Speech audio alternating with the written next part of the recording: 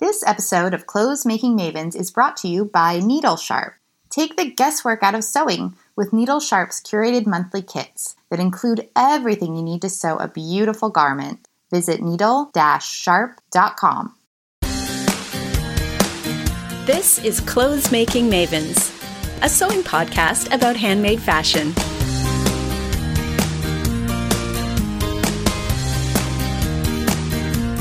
Hi, and thanks for tuning in to Clothes Making Mavens. I'm Lori from frivolousAtLast.com, and Helena and I are so excited to bring you this episode. We have an interview with Marcy Harriel, aka Una Baluna. That's right, the superstar of sewing. Una Baluna is here to chat with us, and she's going to tell us all about her new show on Blueprint called Refashion. Super exciting. And we're going to talk to her about the clothes she makes and where she gets her style ideas from. And also, we're going to talk about a professional career acting on stage and on the screen. So you don't want to miss this one. Here it is, our interview with Marcy Harriel. So, hi, Marcy. Hi. It's very exciting to talk to you. And so, some people might not know exactly who you are. I can't imagine who those people are, but I imagine there's lots of people that don't. Well, not in the sewing community. In the sewing community, you are a superstar for sure. Oh my God. You get referenced a lot. So I saw you referenced recently, and of course, I don't remember where, and it was just like, it was like an adjective. Una Baluna was just used as an adjective. Yes. But let's have you introduce yourself and kind of tell us a little bit about you. Well, I'm Marcy. I'm not sure if they use the adjective Marcy or Una, but I'm Marcy Harriel of Una Baluna. They probably Una Baluna was the adjective because it's so adjective-ish. It's perfect. I Una Baluna'd this dress. I mean, right? Yeah. Right. Pants was a thing for a while, like hashtag Una Pants. Oh, cool. So yeah, I can see that happening. I don't know if Marcy's such an adjective. Let's see. I've been sewing for, I think, 10 years now. And previously to that, and still ongoing, I'm an actress and a singer. And sewing is what I do to sort of stay sane during all of the other stuff. Awesome. And Marcy, there's so much to congratulate you on right now. I understand it's your birthday week, and I love that you take a whole week to celebrate. What are you doing to celebrate your birthday? Well, I mean, really, I take a whole month. It's As you should. The birthday week began over the weekend, and I didn't even begin it. Rob actually did it. He said, "Hey, I'm going to make pancakes this weekend for your birthday week." And in my mind, I was like, well, it's still the end of July, so you go ahead, Haas, if you want to do that, because that means it just keeps going. So he's fully embraced the birthday week that sort of leads into a month. So that's how we started celebrating it, buckwheat pancakes. Amazing. And, which gave us both crazy super energy. Like I sewed 6 dresses, and he worked out for like 4 hours straight. So the buckwheat. I'd highly recommend the buckwheat. Yeah. I'm going to give that a try. So happy birthday to you. That's exciting. And also congratulations on your brand new show that was just released on Blueprint. And yes. I'll just mention for those who might not know, if you're familiar with Craftsy Unlimited, this is the site that you could go and view all kinds of videos about sewing and decorating and quilting and all kinds of other crafts. It's now renamed Blueprint, and around the same time, you released a brand new show on Blueprint called Refashion. So that is super exciting news. Would you tell us all about that? I'm really, really excited about that. That's actually, both Rob and I are on the show, which is so thrilling for us. We are both actors, and we never get to actually act together because for many years, I guess, casting's idea of what a loving couple would look like is not a girl with a giant head full of curly afro hair and a blonde guy who occasionally shaves his head completely bald. So it's really wonderful to get to be able to be ourselves on camera together. I can't tell you how many times we've walked into rooms where, say, it's a commercial audition and they actually want a real life husband and wife couple, and we'll walk in and they'll say, and we'll get the look and we'll say, it's okay, we'll just split each other up. Don't worry about it. Pair us with whoever you think we should actually be married to. So that's I guess first and foremost, that's the most exciting thing for me about it. The second most exciting thing is that it actually marries my passion for creating and sewing with my passion for acting. And I really never thought the two would meet. One was something that I did in order to stay sane while trying to do the other. And so the fact that acting and sewing is together in this crazy sort of colorful creative series is such a kick to me. I'm thrilled with it. I watched it and just thought, why hasn't she done this already? Like, this is just so perfect. I feel like I've already been watching it all my life. Like, it just should have been since forever. So will we be able to look forward to many more episodes? I hope so. I really hope so. We've done 5 so far, and that's called like the first series. I don't know if you know some of the other shows. There's like Man About Cake and the Midnight Quilting Show. And what they do is they do a series of like 5 episodes at a time. And so this would be series 1 of Refashion. And if all goes well and people respond positively to it, that's what I'm assuming, it will have a series 2 and a 3 and a series 26. Fantastic. Okay, well, I will make a point of subscribing to to Blueprint and to say, yes, more, please. Thank you. But you're specifically focusing on refashioning in this show. Well, actually, so the name of the show is Refashion, but it's RE and then colon fashion, which like I've never regarding liked the term colon, but regarding fashion. So not just refashion, but also regarding fashion, because in one of the episodes, it's not a refashion. It's actually taking a pattern out of the envelope and doing something different with it. That maybe it's a different fabric than's recommended on the envelope, or maybe I'll veer off track completely, which there's no maybe about that. Actually, I always veer off track completely. So it's taking fashion and making it your own. That's great. I'm loving it. Yeah. Thank you. Yes. I am already, I binged it all. So I am so lucky because I have a TV in my sewing room and it's got Roku built in. And so as soon as I looked through the channels and I saw that they had one of the channels was Craftsy Unlimited, I was like, oh my gosh, that's the most amazing thing. Sign me up. Because that if I had said to my husband, hey, is there any way that I can get, my Craftsy classes in here? Like, it would have been this whole ordeal and nothing, it would have been tech problem after tech problem. But this was like so easy. I just signed up for it and it just appears on my Roku. Yeah. And and I can actually sew along with the classes, which is amazing. But I watched every single one of them. I feel like you're my best friend already. This is great. That's what I want everybody to feel like. I kind of want to be everybody's best friend. I mean, I grew up as a shy kid, and then sometime of, I don't know, my late 20s, I decided it would be more fun to be like my dad, who's just very outgoing and talks to everybody, and knows like everybody's life story, A to Z. I was like, why don't I do that? That seems like fun. He seems like a very happy guy. And so I did that. And now it's so much fun. I really do want to be everybody's best friend. It's hard to picture you as a shy child, Marcy. I know. Yeah, so shy. Well, your personality really comes through in it. Yeah. Thank you. And it's the Roku thing is really cool too. Rob was watching like some sort of sports event on the Roku. The summer is very hard for him because football's not happening. So he will watch anything. I think he was watching wood sawing, tree sawing or something. They had like great giant logs up and they were sawing it in half. And in the middle of this, a Blueprint commercial came up. And Rob was like, babe, like we both watched the TV. We're just standing in front of it watching us on the commercial. And then we found the Blueprint Roku app, which is, I think it's something that NBC came and bought Craftsy. Right. And that's part of the name change. And it's part of all of this crazy new content they have. Like Al Roker's on there now showing you how to grill stuff. Just grill stuff. Wow. Al Roker, it's cool, And so they have all these different avenues for creativity now. And that's part of how the Roku app came to be. Which, I'm completely bewildered by the fact that Blueprint is on Roku and you're learning to sew with the Roku app. It's awesome. Yeah, It's really convenient and amazing, and it's a really good show. You all should check it out. It's really, really fun.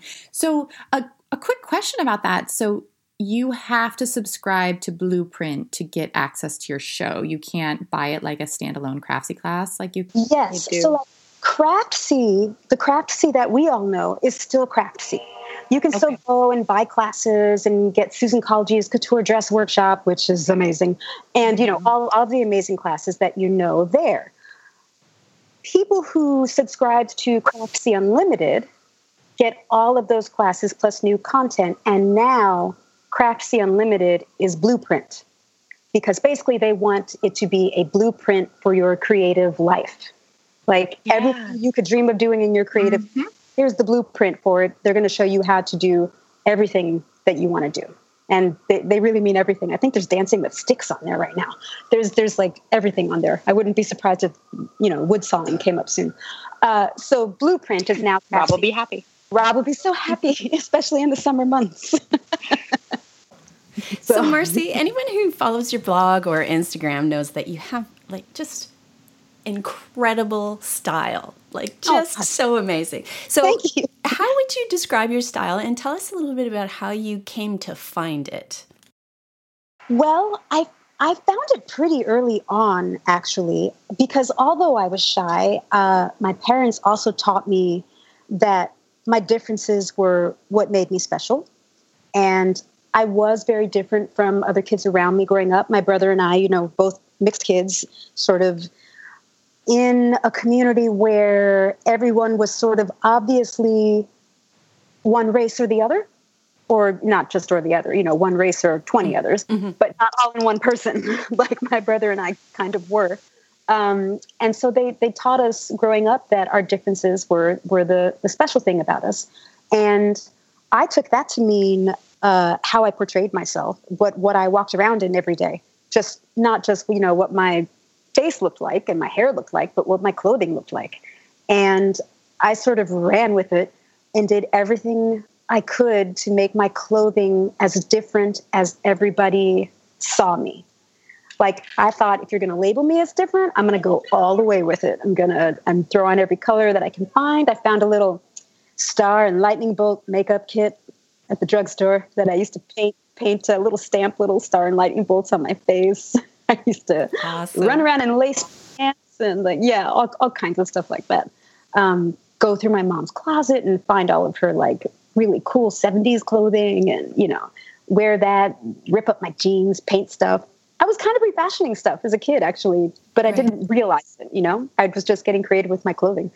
So I found that pretty early on and went through a little dry spell in college, and everybody feels like, oh, you got to wear black. You got to be very, esoteric and very intelligent. And luckily that didn't last long. And I got back to my color pretty quickly. That's so funny. I feel like everyone had to go through the requisite black phase in college, right? Yeah. Where other people might, come out of their shell in college, I sort of decided to see what the shell was like. I don't know why. And it didn't suit you very well, did it? It didn't go well. No, it wasn't good. I don't like being in this shell. Get me out of here. Oh, it's dark in here. Yeah. But listen, I also want to know, from a practical point of view, you incorporate a lot of maxi dresses, lots of flowing fabrics, lots of prints. You look glamorous and gorgeous. Does this actually work on the streets of New York City, say, when it's full of slush in the middle of December? Is this something, what we see on your blog, is that what you wear in real life? Well, I'll tell you, when it's warm outside, what you see on the blog is what I wear in real life. Right. I am swanning about the New York City streets in my maxi dresses, even if it's pouring rain. I'm going to get wet anyway. The cloth is kind of an extra barrier around my feet. Now, the winter, I got to figure it out because it's, I've got one down coat that's sort of a puke green brown color, as Rob likes to call it. It's hideous. It's really hideous. I am determined this winter, although I don't even like talking about winter at this time of year, but I'm determined this winter to make the coat of all of the colors. Because you throw a coat on all the colors that I'm wearing, and then I'm no longer wearing color walking down the street, and that's no good. Yeah. So I'm going to fix that this winter. But I mean, right now, if I'm going outside, I'm wearing a crazy colorful maxi dress, or I've gotten into short shorts recently. Ooh. I don't know what's possessed me, but I've gotten into them with, loud tank tops, usually the True Bias Ogden Cami. I have those in like such a 12 great pattern. prints. Oh, my, such a great pattern. Mm-hmm. And like I've done them in dresses now. I just made 2 more of those this weekend. Oh, yeah, they're perfect as a dress. I made one too. It's just perfect for summer. Yeah. Oh, yeah. And they're so easy too. I mean, I think a lot of people look at my posts and my maxi dresses and they think you can't like go out of the house and go to the drugstore and go to the supermarket. It's the easiest thing in the world to wake up, brush your teeth, and put a dress on and walk out the door. Like, you have one piece of clothing to worry about. That's it. Right. I don't have to worry about it coordinating with anything, even though it probably would coordinate with a lot of things because it's usually like 12 different colors in one outfit.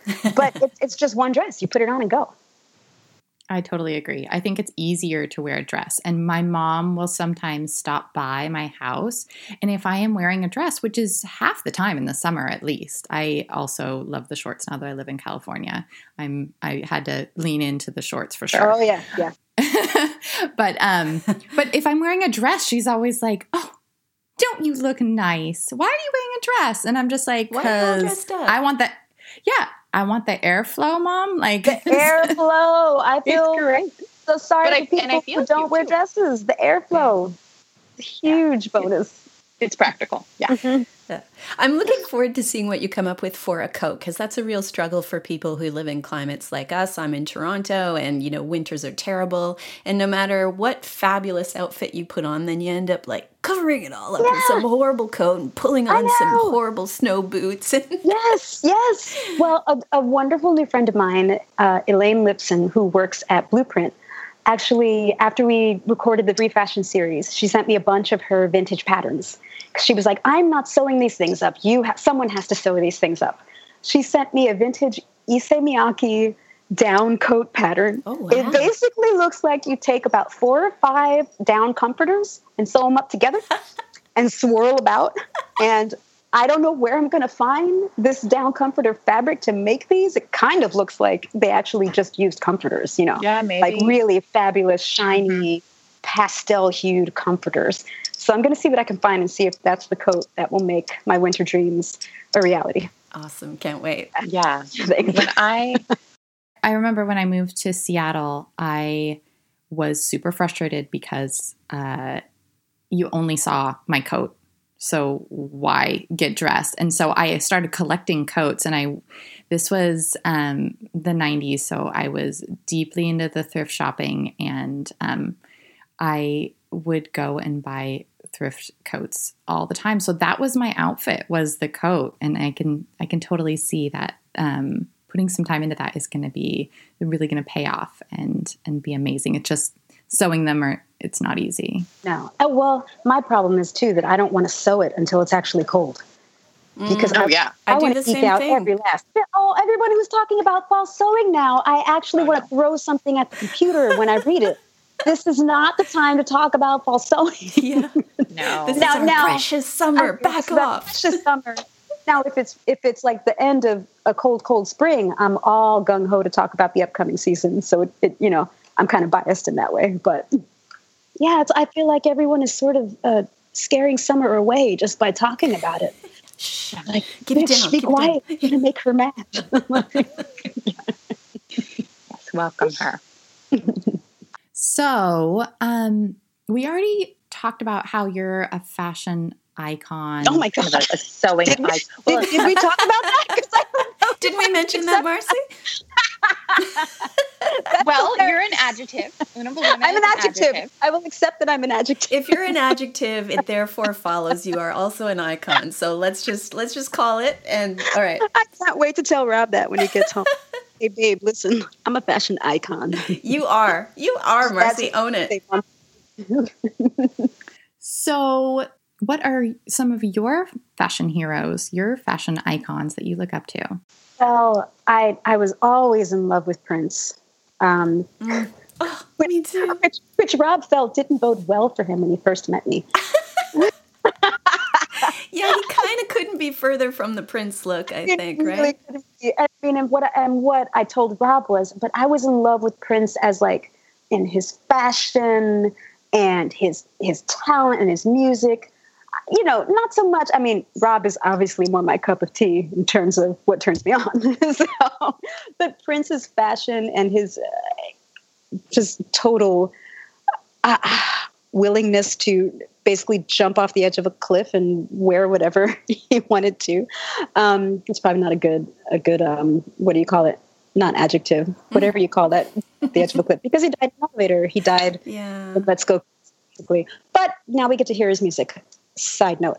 Under the Cherry Moon of Prince was like my favorite Prince era. Like it was tailored and he was sharp and he was wearing all these crazy colors, but he was dapper. The buttons up the side of the pants, I freaking loved that. So Prince, David Bowie for sure too. Lenny Kravitz. It's like most of my fashion icons are men, actually. Isn't that funny? Does that affect, do you think, your style? It's kind of weird, right? Because my favorite thing to make are maxi dresses. But most of my fashion icons are men, and most of them are wearing pants most of the time. And I'm not really Not always.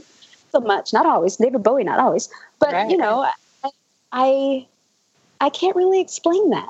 I'm going to have to look into that one day. I love Iris Apfel's style. But, you know, I didn't come into Iris Apfel until much later. Growing up, it was Prince and David Bowie and Lenny Kravitz and Yeah. And you could describe all of them as real iconoclasts too, you know? I mean, they didn't fit any particular mold. They did what they loved. They were flamboyant. So I can see where that relates to your personal style. That makes sense. Yeah, more spirit kind of. Yeah, it's more their spirit than their specific style. And I think that's true of the sewing community too. I mean, a couple weeks ago, I was inspired by Emily Hallman of Emily Hallman Designs. Yeah. I just interviewed her. Oh, she's great. She creates such gorgeous stuff. And I'm fairly certain that she probably wouldn't wear anything in my closet, and I probably wouldn't wear anything in her closet. But I'm so inspired by all of her stuff that she made a gingham wrap circle skirt with a flounce on it. And pink gingham couldn't be further away from anything that I would ever wear, but I was so inspired to run off and create my own version in an African wax print. I remember seeing it, yeah, from seeing hers. So I think it's not necessarily, I think it's, I'm inspired by people who know their personal style and embrace it and love it. Right. Yeah. Now, speaking of the African wax print, recently on your blog, there was a bit of a discussion that came up around the whole concept of cultural appropriation. And so could you tell us a little bit about what the nature of that discussion was and what your take on that whole thing is? Yeah, it was actually a question that was brought up to me in the comments. I think Jillian of Crafting a Rainbow actually brought it up. And then, 10 or 12 other people responded, yes, we want to know this answer. And the question was, do you think it's appropriate for, and this is how she said it, for white people to wear African wax print? And honestly, it never even occurred to me that that was a question that existed. Because as sewists, I think, who loves fabric more than we do? I mean, who bows down at the altar of fabric more than people who use it to sew it and create their own closet of beautiful things to wear and love and never ever get rid of?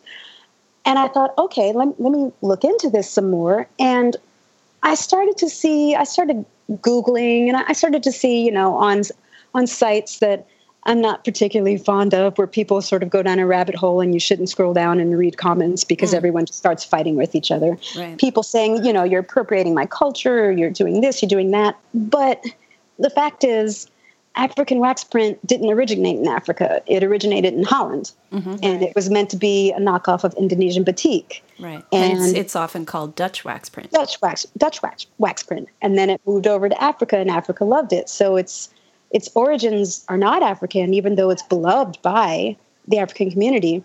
But I'll tell you what, to a person, when I'm walking on the streets of New York and I'm wearing a wax print dress, which is often, I will get stopped by someone from Kenya, from Ghana. I will get stopped by people who say, is that fabric from Ghana? And once I made the mistake of saying, oh, no, actually, this originated in Holland, and it's actually called Dutch wax, and got, all sewist teacherly on it. And the woman just sort of deflated because she was homesick for Ghana. And she said, oh, I thought I recognized it. She just sort of walked away. And I was like, note to self, never do that again.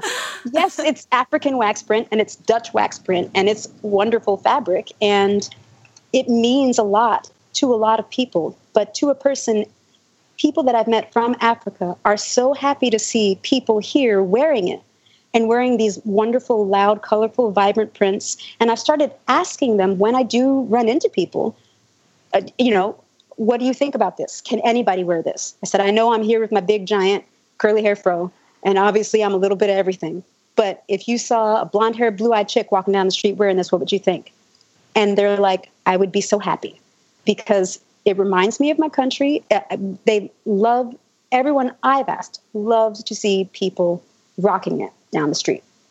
And I'll be honest, I find that in America, we're a little more, and understandably so, we're a little more in America itchy about it because, race for a very long time has been a terribly hard subject to navigate in America. And I think the more that we can just melt it all together and get everybody appreciating each other's culture and adoring it and using it in a reverent way, I think that's a wonderful thing. So it sounds like it was a productive discussion. I mean, the fact that question was asked made you go through this process and come out the other end with a better understanding of how and why you use African wax print, I guess. Yeah, I mean, I guess I didn't get too heady about it because for me, it was a surprising question. Uh-huh. I more tried to think of it as how other people would see it, who maybe thought, oh, I can't wear that because I might make this person mad. And it honestly did not occur to me. I think when you grow up as a mixed kid in America, you sort of get it from all sides. You're too black for this. You're not white enough for that. And there's several other sides I can talk about. So you sort of you either build up in armor and you don't let any one side affect you too heavily, or you'll get embroiled in so many different sides that are sort of coming at each other that you won't exist. You can't pick a side. So you might as well just let all the sides live harmoniously and make it not all be so serious. I don't know if any of that makes sense. I haven't had too much coffee today yet. Rob gave me an espresso before he left for the afternoon. Maybe that's my problem, actually. Right. Well, it is a really interesting discussion because, I know I've read on your blog that you've described yourself as a little bit of everything and not enough of anything. And so it sounds like that whole concept really shapes your sense of yourself and what you wear. Mm-hmm. Yeah, it does. I mean, growing up, it was always, we had some neighbors on one side of our two-family house. There was our neighbors were black, and on the other side, our neighbors were Italian. And black and Italian happened to be two of the several races that our family is. And the black family didn't like us because we were Italian, and the Italian family didn't like us because we were black. Mm. So it was, can't win for losing. So that's kind of where, what did I say I was? Too much of everything and not enough of anything? Something like that, yeah. Something like that. And then I chose a career that basically puts that in my face every day. Like, I don't know if you've read Tricika of Tricurious. Mm-hmm. I think we've both kind of gone through the same thing as mixed kids. You'll get breakdowns, which are sort of what the description of a role that you're auditioning for. Mm-hmm. We're both actors, I should start with. So you'll get a breakdown of a role, and it will say, Hispanic, 30 to 40. She's the sidekick, that sort of thing. But the very first, breakdown of the character is race. If there's no race included, you assume that they're going for Caucasian. Right. It's almost like saying, if the color is nude, you assume that nude is like a peachy tone, that sort of thing. Right. And I'm surprised it still goes on in our industry, actually. But that's a lot of where, too much of everything, not enough of anything comes in as well, because if I get a breakdown for a role that's Black or Hispanic or Italian, I come in, and because I am not clearly any of those things, I'm not enough of any of those things.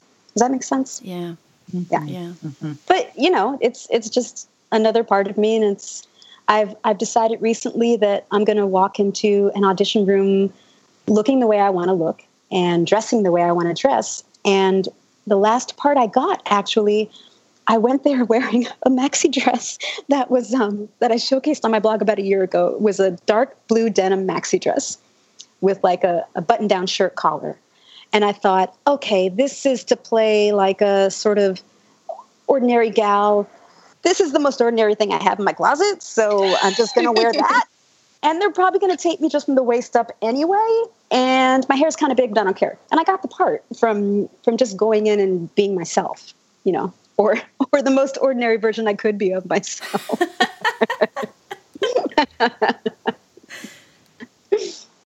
We'll be right back with more of our interview with Marcy Harriel. But first, we need to remind you that this episode is brought to you by Needle Sharp. Helena, I know you recently got a Needle Sharp sewing kit in the mail. What did you get? Oh my goodness. It's like getting a present, the best kind of present because it's a sewing present, right? Uh-huh. So you get this beautiful box and everything is arranged so lovingly. Beautiful fabric and literally everything you need. I mean, sewing needles included. It's got the thread. It's got the softest interfacing I've ever touched.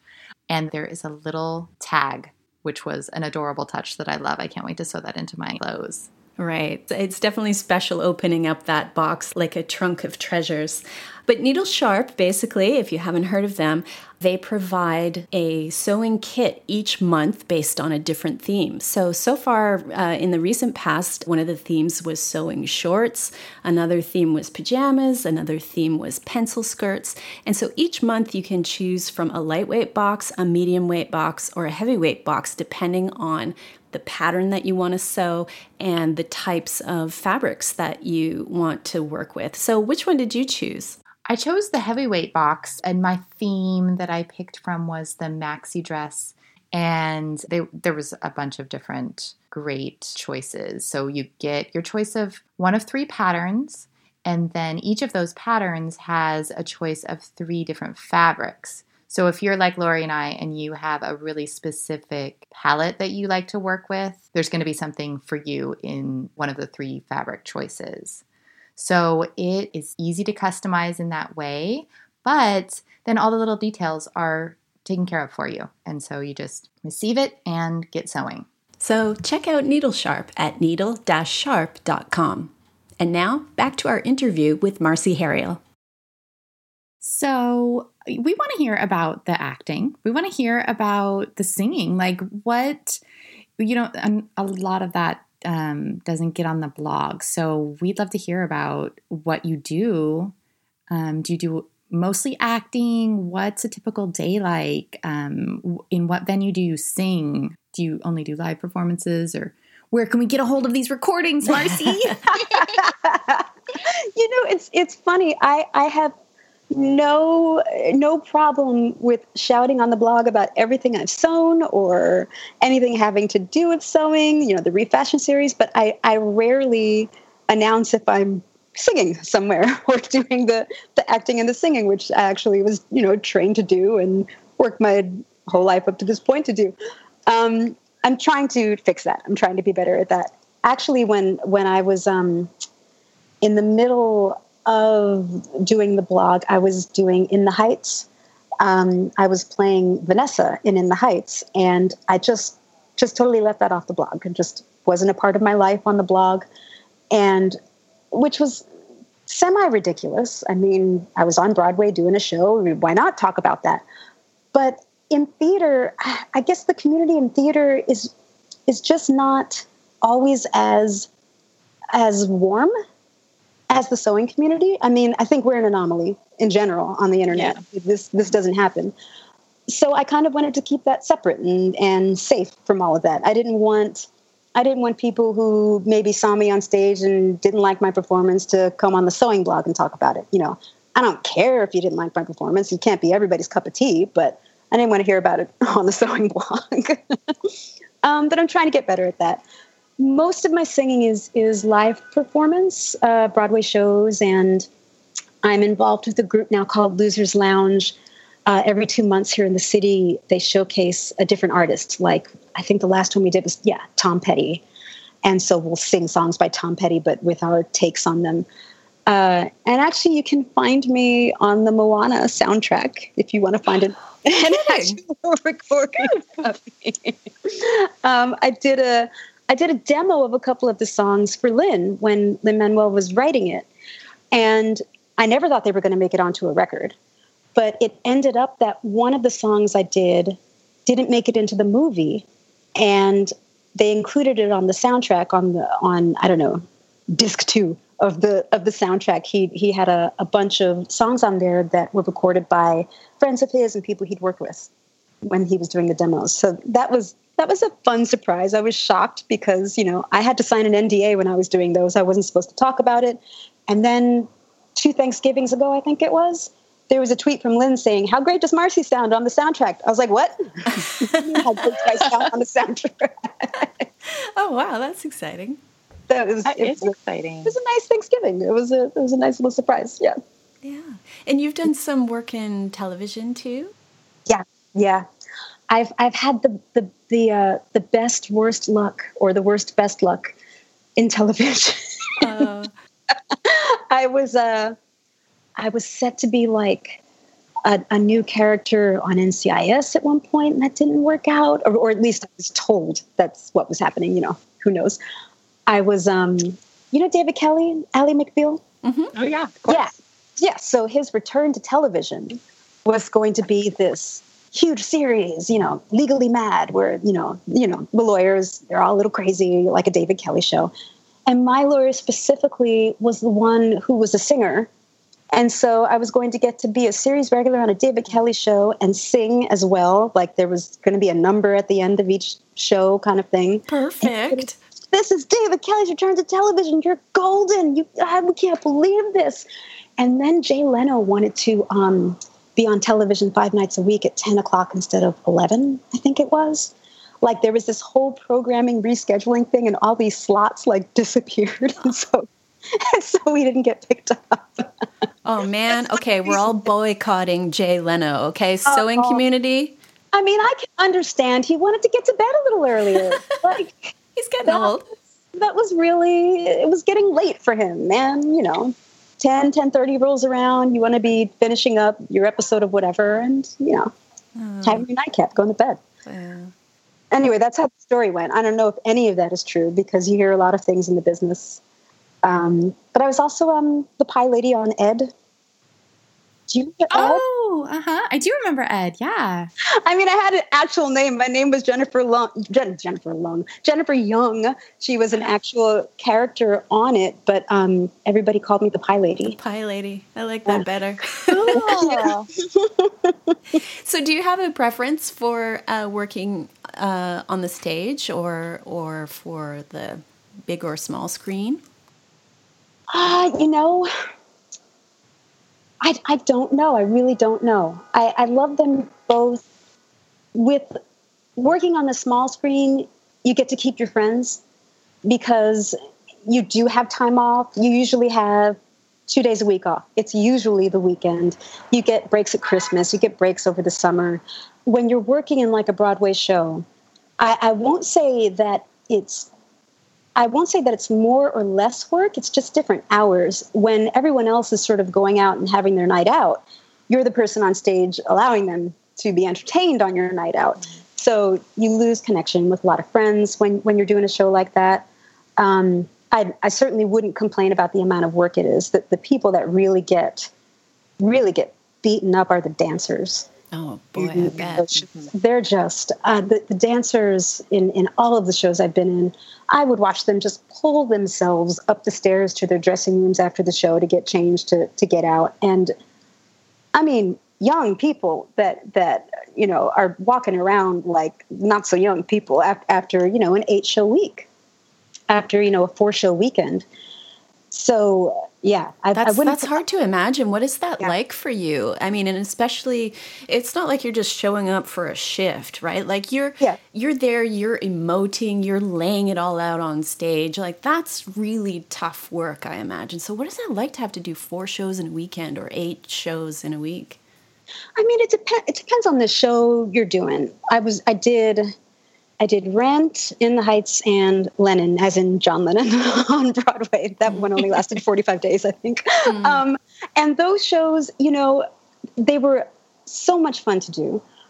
You'd go to the theater and basically have a blast. And as long as I didn't get stressed out about my voice, I was fine.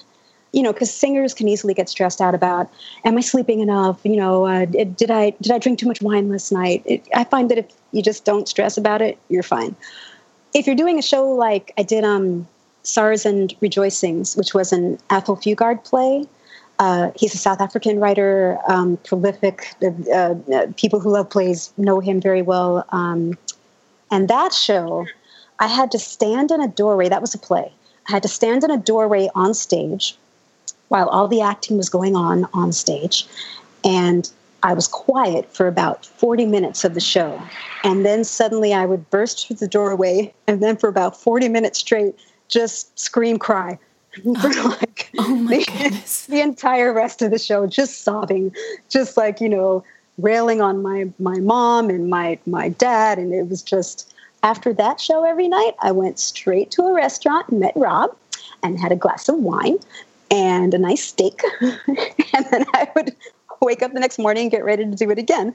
So when you're doing a show with a lot of emoting like that, it's a little harder. You have to find a way to let it go at the end of the night. Which thankfully I did, found a way to let it go. It was a beautiful show to do, but those are the hard ones. Because I'm not a sad person. I don't really like playing sad, doing the sad stuff. I have to remind myself sometimes that it's acting, because I usually take on the role that I'm doing. Yeah. And sort of like Rob and I, depending on what show we're watching in the evening, whatever character I most relate to, I sort of start acting like them a little bit after the show is over, which can be a little scary for Rob. During Friday Night Lights, it was Tammy. I took on Tammy. I was like, I'll be Tammy. We should all be Tammy. Exactly. We should all be Tammy. That's I funny. love that show, yeah. So is this where sewing comes in terms of it being a bit of an antidote to all of that? Yes. And funnily enough, as a little common thread there, the show I was talking about, Stars and Rejoicings, where I'm crying all the time, I did that show with Judith Light. And shortly after that show closed, Rob and I decided we were going to try LA out for a while. And I was asking Judith for her advice. And she said, you have got to get a hobby that has nothing to do with the business while you're out there, because everything is about show business out there, and you're going to want a distraction. And that's when I started sewing.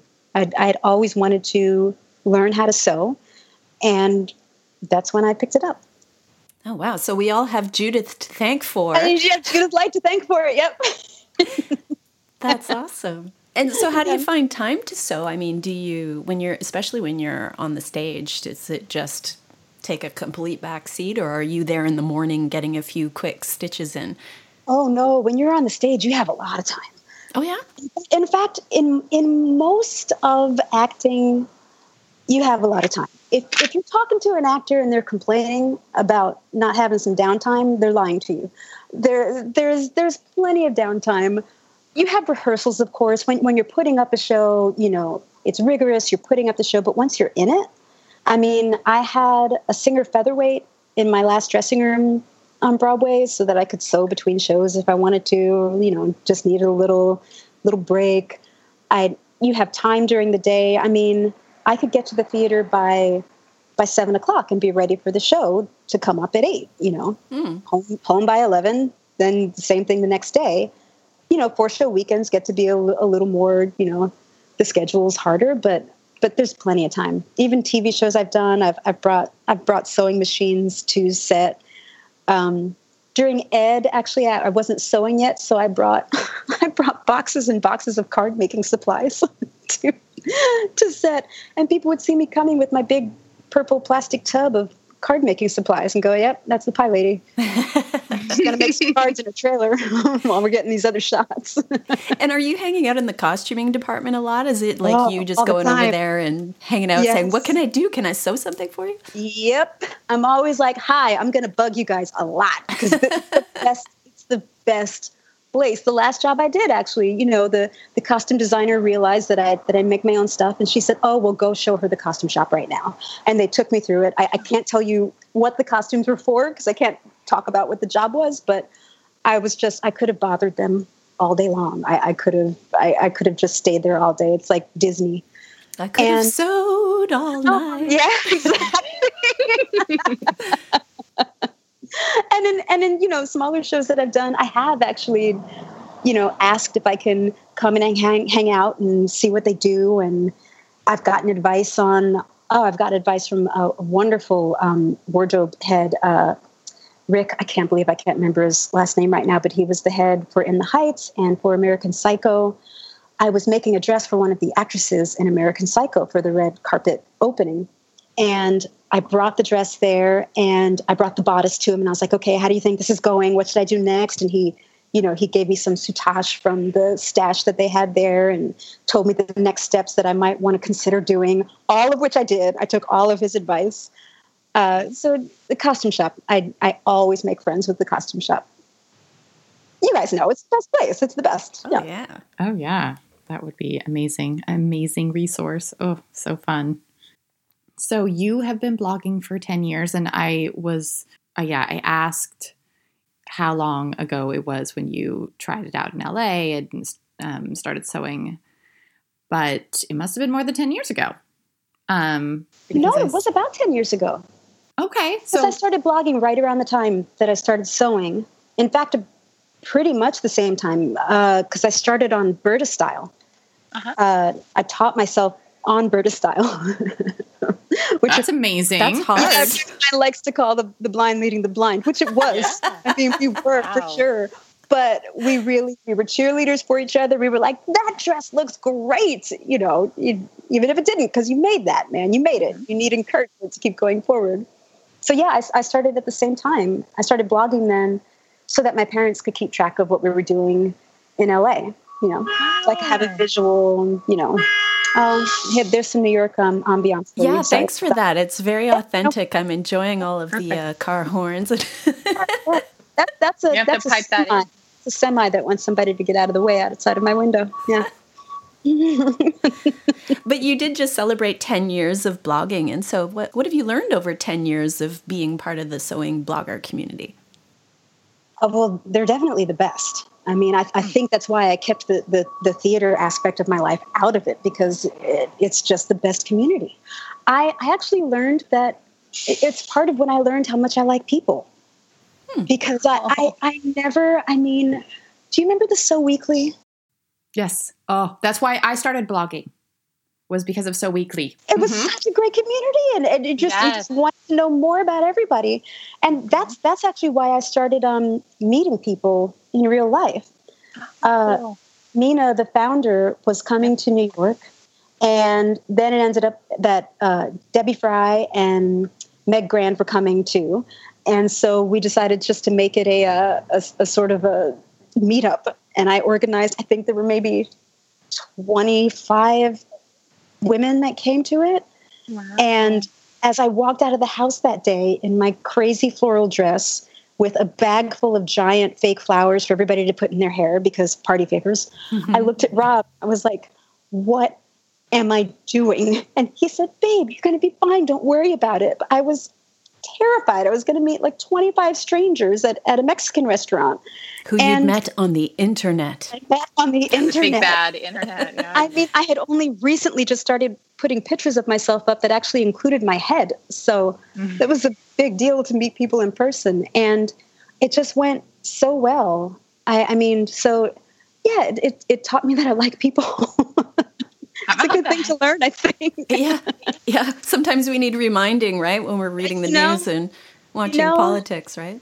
I mean, and now especially, it's still reminding me that I like people, because I think we're all having those days right now where it's like, nope, no more humans. Yeah. Humans are gone. And it's just not that way in the sewing community. Yeah, we're lucky. I mean, yeah, there's a percentage, but overwhelmingly, we're very lucky. Yeah. Mm. I have a ton of blogs that I love. I think I'm following about like 500 or 600 on Bloglovin, which is, I'm sure there's plenty of those that don't post anymore. I think people kind of fall off, but it's everyone's sort of moved over to Instagram a little bit, which is good and bad. I think I like reading. I like reading. Me too. Yeah, I like reading what the process was, and more than you can fit in a little Instagram blurb. Although you can fit quite a lot in there now. I've noticed if you click on read more, oh my God, it's a blog post. Yeah, sometimes there's a novel there. But I tend to agree. I really like to just, like in terms of creating content too, I prefer sort of really sitting down and digging into it a little bit, which is, in order to produce a blog post, there's a little bit more of that. And I also feel guilty as a consumer of Instagram. I don't know, maybe this is like, I'm a lapsed Catholic, but maybe the guilt is coming from that or something. But I just feel like I'm soaking it all up so fast, like a greedy, just slurping it in and thinking people spent a lot of time doing this, and I'm just scrolling. So I sort of feel better about reading blogs because I feel like I spend a little time and I think about it, and it takes me a little longer to digest it. That's a great analogy, the slurping it in, because I kind of think that's what Instagram was meant to be. It was meant to be a slurp. Mm. You're meant to scroll through and maybe not be poring over a perfectly placed picture and arranged of what's that word when you arrange everything up? Flat lay. Yes, a flat lay. Maybe it's not supposed to be, you're not supposed to spend 20 minutes on your Instagram picture. It's supposed to be a slurp. And the blog is more of like a main course, Mm-hmm. You had your appetizer. Now this is your amuse-bouche even. And now the blog is the main course, I think most of us feel that way, but it's kind of like we're all saying it, but we're all slurping. We're all slurping, yeah.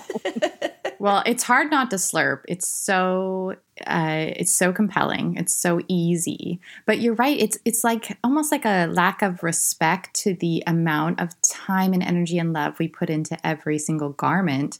And yeah, you just scroll right past that and like, oh, that's pretty. Oh, that's nice. What pattern did they use? What fabric? And I'll put that in my never-ending list of to makes. That's oppressive already.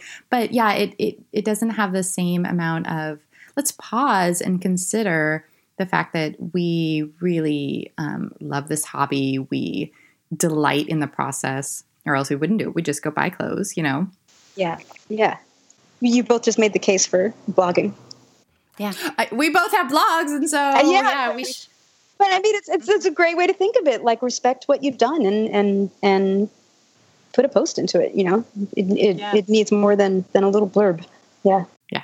It even helps, I think, with my process to think back on it and remember it and not just move on to the next thing, because I'm always about the next thing.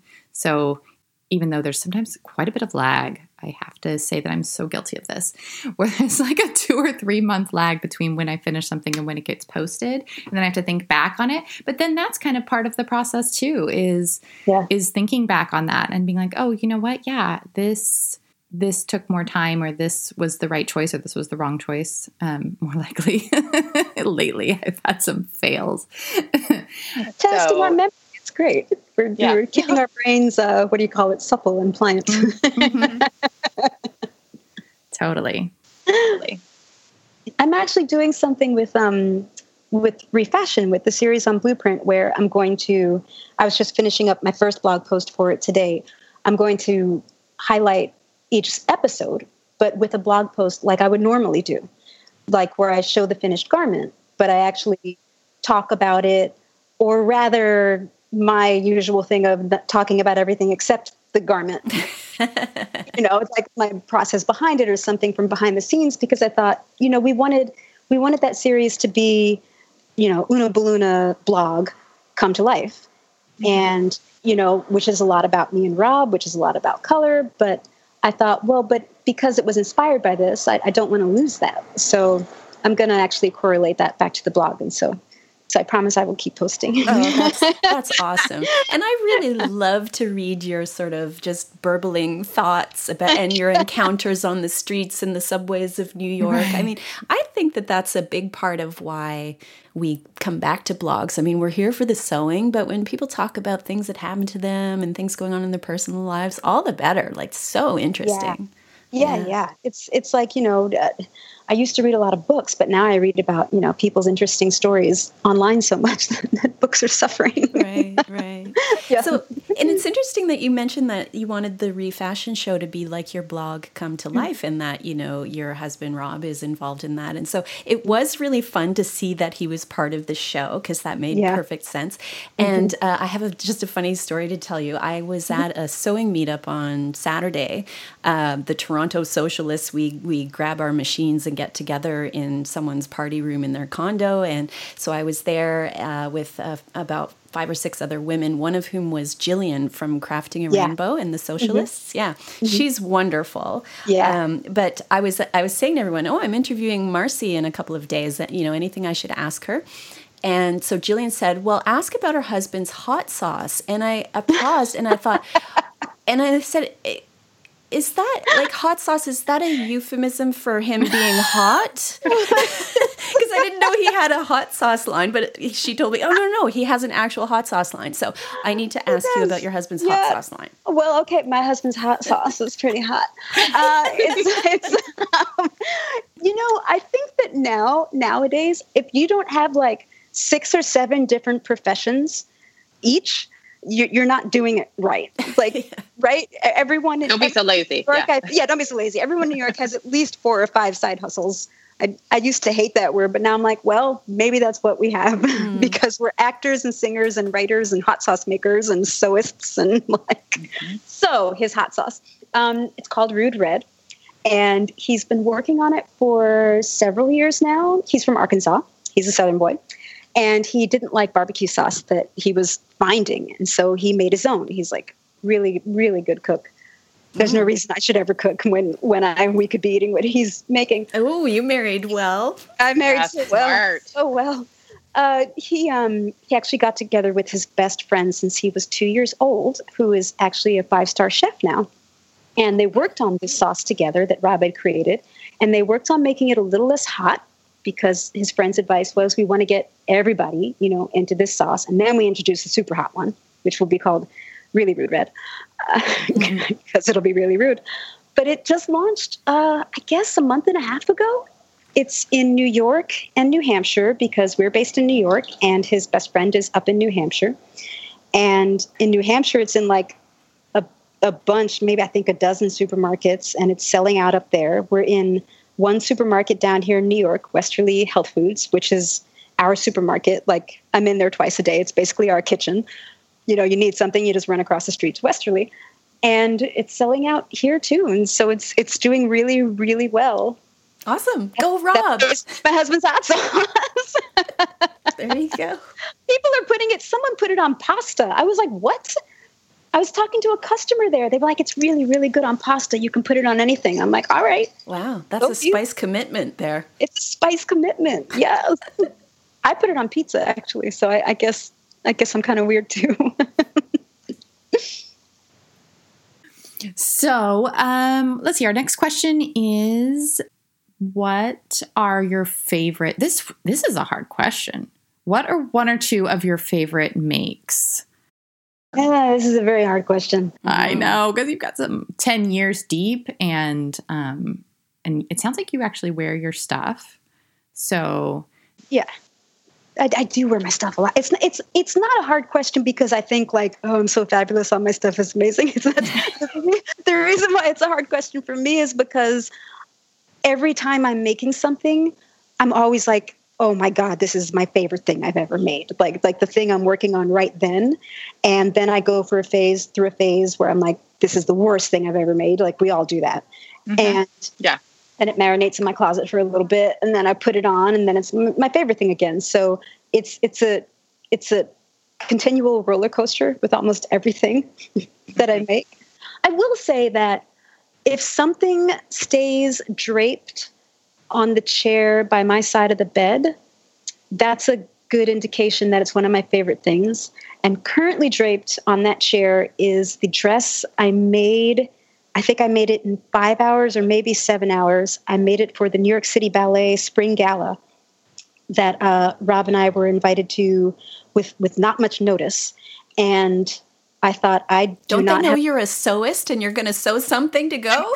Sew something. I mean, I'm going to sew something. Cool. I literally, I think a Mood Fabrics delivery landed on my doorstep within an hour of us getting the invitation. It was sort of like, bibbidi bobbidi boo, it appeared. Because often I will order online so I can tell people, hey, here's what I made and you can find it online, because I know people hate it when they can't find the fabric. And so I scooped up that fabric and made this jacquard, I never say that right, leafy palm print dress. And that is still draped on my chair 8 months later, or however many months that is from spring. It's not 8 months. It's like 5 months. That's a good long time. So I think that's my favorites. That one so far is only in my Instagram feed. I haven't actually gotten dressed up again to blog it yet. So it's draped on your chair just because you want it near you? Like you want to gaze upon it? Because you're not wearing a jacquard dress. No, I should probably have explained that. Yeah, it's so that when I wake up in the morning and there's a cup of coffee by the bed, because Rob always makes coffee in the morning and brings it downstairs to the bedroom. Spoiled.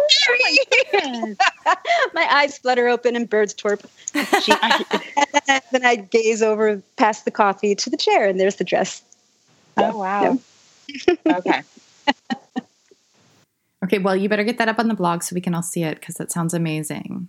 It's a little hot for summertime right now. And actually, that spring day, I think 97 degrees. Ooh. Yeah, so it was hot for that fabric. But you had to line it, right? Because it's I had to line it, but I wore it. There was no way I wasn't wearing it. I really made it in like 5 to 7 hours. So that's amazing. It's getting warm. Such pressure. I was this close to making Rob a matching tie. I was like, babe, that would have been cute. Thing. Like, you could always have a matching tie. And he's like, no, that's not. Oh, he wouldn't let you? Oh. No. Marcy, what advice do you have for sewists who would like to enjoy a bold and joyful wardrobe like yours, but maybe just, they're feeling a little weird about it, or they're just, don't know where to start? What advice do you have? Hesitant, maybe? Yeah. I would say you could start with lining fabric. You could put a pop of color on the inside of your dress or your skirt and see how that makes you feel when you put it on in the morning. You pull on that skirt and you see that peak of that flash of brilliance on the inside and zip it up. And maybe occasionally you wake up and you think, I wish that I was on the outside. You might, that might be the gateway drug, but also the Ogden cami or a pattern of that nature. You've got 3/4 of a yard of something and it's crazy and fabulous and flamboyant, make up a little cami, You can always put a cardigan over it. And always put, showing. Yeah. Always like a solid cardigan over it, a little solid blazer or something and see how you feel about it. Yeah. That is a good idea. Yeah. I find that it will get you addicted, or it is my fervent hope that it will get you addicted to color and print. And those small makes like the Ogden are also great for, if you come across some spectacular fabric that's just outrageously priced, but it's so beautiful and you just want to have it. I mean, you can eke out something like that out of just under a yard. So that can sometimes be the way to enjoy those super expensive fabrics. Oh, yeah, that are just sitting on your shelf that because you spent so much on it, it's just the 1 yard. Yeah, Helena's pointing at her stash. I have a couple. I don't have the Ogden cami, but I have a bias cami that it's a Cynthia Rowley pattern. Yeah. But because it's bias, it needs a little more than a yard. So I've got a couple pieces. So maybe I should just buy the Ogden cami. I just didn't like how low cut it was. I'll just raise that up, I think. When I first made it, I was like, yeah, but I'm kind of wild and different. I'm going to make it super low cut. And then I made my first one. I was like, well, that's not wearable. Why don't you try the pattern out first, Marcy, before you start messing with it? Oh, I never do. I'm always Same here. Yeah. cut Just into jump it. in. Yep. Why not? Yep. Life's Both too people. short. Yep. So we've kept you for quite a long time because there's been so much to talk about. So maybe we'll just wrap it up by asking you what's coming up in the future, either career-wise, if you're allowed to talk about it, or sewing-wise, maybe something on your sewing table. What can we look forward to from you in the next little while? Oh, well, I already told you about the highlighting the series that I'm going to do on the blog soon Right. for August. Because August is like tomorrow or the day after tomorrow, which is upsetting to me, even though it's my birthday month. It's upsetting. So that's coming up. I keep threatening to start a YouTube channel, and I really want to. I want to give people more of an idea of what happens, even more of a glimpse with Rob and with what happens on the dress form, because he is so much a part of the process. That I think it could be fun, but then I'm also worried about being boring or saying the wrong thing, which I'm sure during this I've said something that's going to be misconstrued, and I've said the wrong thing. I hope I haven't. Mea culpa if I have said anything like that. So just more of the same. I mean, I don't really plan too much ahead. As an actor, you can't really plan too much ahead, because the best way to get a job or to throw a wrench in things is to make plans.